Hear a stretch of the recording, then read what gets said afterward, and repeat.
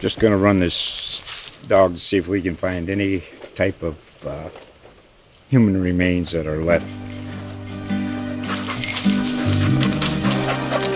Listen to Where Secrets Go to Die, The Disappearance of Derek Hennigan. From the Detroit Free Press, a new podcast set in the woods of Michigan's Upper Peninsula.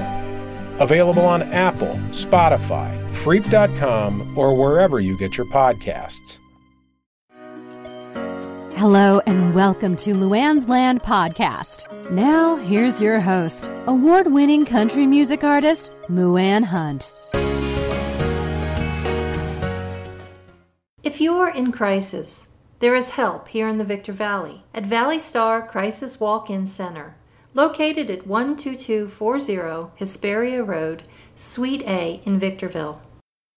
According to Rick Klotz, Regional Administrator for Valley Star Health, the center is open 24/7 and is here to serve those who are going through a mental or emotional crisis or who are contemplating suicide. It recently opened, and Rick is here today to talk about the facility and all the wonderful services it offers to high desert residents. So hello, Rick. How are you doing today? I'm well, thank you. Great. It's so wonderful to have you on the show, and I'm really glad that we're going to be discussing what I think is a pretty relevant topic in the world today. So I want to start out by you just giving a little bit of an overview about what you are doing at your facility. Okay. To start out, I'm the Regional Administrator for the Valley Star Behavioral Health Programs. And in the high desert, we have a 24-hour, 7-day-a-week crisis walk-in center that welcomes people in the community that are experiencing any type of crisis. We are not limited to a specific type of crisis or a specific acuity of a crisis. It is what you deem a crisis, and you're welcome to come into the facility. Real quickly, our process is that you come in and we would have a nurse assess you for any medical concerns or conditions, and then you could meet with a clinician and do some short-term therapy, discuss what the crisis is, and then we also have what we call a peer family advocate, which is a person with lived experience that helps link you back into the community once your crisis has calmed down a little bit. It's not an inpatient program, so you can be in the facility for up to 23 hours. And during that 23-hour period, we will try to get you linked with services back into the community so you can stabilize and move forward. If the situation is such that you need a higher level of care, such as hospitalization, then we will work with you to either voluntarily go into the hospital, or we will assisting in getting you there in any way that we can manage. So can you kind of give me an example of a crisis that would prompt someone to come to your center? Sure. Somebody might have a history of depression, and they woke up that morning and they might be experiencing some suicide ideation, feeling overwhelmed, feeling that they can't get through the day. Typically, in the past, before the crisis walk-in centers were developed in San Bernardino County, that would influence somebody to insist that the client go and get hospitalized because they were experiencing those feelings. Now it gives an opportunity for the person to come in and kind of talk through what's going on. Our clinicians can do a fairly deep assessment on, do you have a plan? How do you plan on carrying out that plan? Is it with pills or a gun? What means do you have? And then we'll usually talk with them. Our belief is that you have to ask the questions, and you have to not be afraid. People are coming to you hoping that you're going to ask the right questions and work with them to get through the crisis. So we get quite a few clients that come in that are experiencing suicide ideation. We get a lot of adolescents that come in that are experiencing what a lot of adolescents, they're growing up, they're trying to become more independent, but they're arguing with their parents, they're utilizing, taking drugs.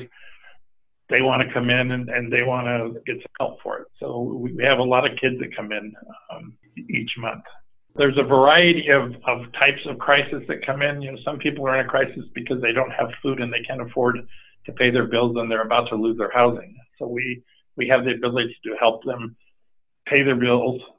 We have funds through this program that can help them get some food, keep the electricity on, and so they can go back and get through their crisis. What other types of things would drive people to come in there that were going to commit suicide? Like, what's causing all these people to want to commit suicide?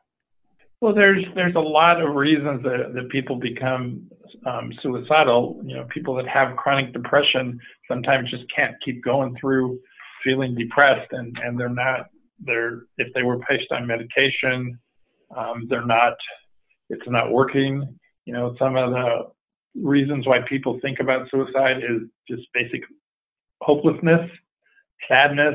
People get angry, they act impulsive, anxiety. A lot of the folks that come through have had some sort of traumatic event, a sexual trauma, a physical trauma. They can't live with it anymore. So their first or second or third thought is that I need to get out of this misery, and so therefore I feel I need to take my life. Substance use is a big promoter of suicidality. Not wanting to use, can't stop using, so that's an out that people think of. Do you see an increase in people that have suicidal tendencies, like say between now and 10 or 20 years ago?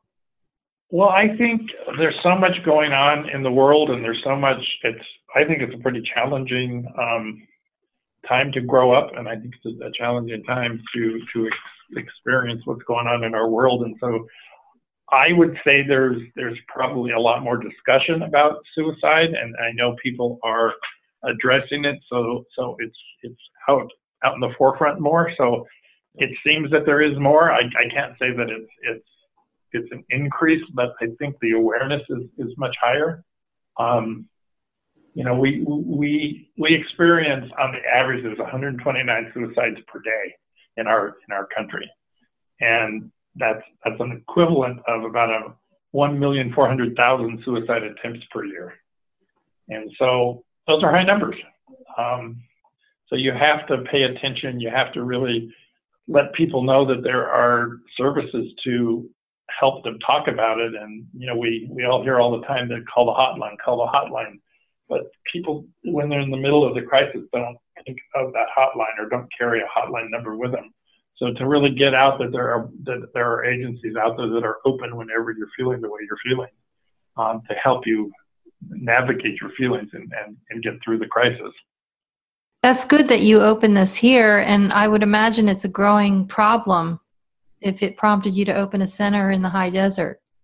Yeah, so we're contacted with the San Bernardino County Behavioral Health, and they recognize that these types of crisis programs really decrease and eliminate a lot of the need for hospitalization. And I think that was the biggest piece of it, was that we saw approximately 6,000 clients last year between our two crisis walk-in centers. We have one in Victorville and one in Yucca Valley. And we saw approximately 6,000 clients, and we diverted 97% of those clients from hospitalization. So it works if you give people a chance to talk and have somebody sit there and provide the support that they're asking for. I think our biggest failure is nobody wants to talk about it. If you know somebody's suicidal, you don't want to bring it up because it might make them more suicidal. And then the reality is it helps. They want you to ask the questions. So it's important to really get the message out that anybody can ask the questions. It doesn't have to be a clinician or somebody that's trained in the field. And a lot of times people that are at that point really just do need someone to talk to or just a way to vent out all their frustrations. Yeah, we often speak. I know when I train our new staff, I ask them if you can just give somebody 10 minutes when you meet them to talk, Most people don't have the opportunity to have somebody listen for 10 minutes. And you'll be amazed in 10 minutes what people will say and how productive that 10 minutes was for them if you're listening. And so much of the time somebody starts talking and the person listening is preparing an answer or preparing another question and not really giving the person a full opportunity to spend 10 minutes to tell them what's going on. And so that's kind of our approach, is like, you got the floor for 10 minutes because that, we want to hear you. And it's been very successful. It's clients are saying nobody's listened to me like this before. So we really work with when we train other providers also to just let people talk. They need the opportunity to do so. That's really wonderful. So once someone leaves your center after going through that period of being able to talk and get some help, what do you advise them to do? Should they go and get further counseling? What would be like the protocol? Well, we do a person-centered approach, and so we ask them what they want, and we take the lead on that. If they're interested in counseling, we will hook them up with outpatient counseling in the community. We have a lot of agencies that we work with. They can provide longer-term therapy. If they need a short-term residential crisis, that doesn't mean that they need to be in a hospital. We also operate a 16-bed crisis residential treatment center that people can voluntarily come to and get chilled out a little bit. We spend a lot of time, if they're homeless, we'll work on finding them some home, or help them get into a shelter, which is a pretty limited concept up in the high desert. And so we work really hard with various agencies and people who provide services on a longer term basis. And then we do what we call a warm handoff, and we'll take them to wherever they're going. We'll take them home. We have a vehicle that we transport. If somebody calls and they don't have a way in, we'll go and get them and bring them back, and we'll take them where they need to go once they're discharged. So do you make a concerted effort then to track their progress afterwards? Unfortunately, we don't. We often hear from the clients. They'll call the following week, or they'll call a month later and say, hey, I got into drug treatment and I'm sober now, and I wanted to thank you guys.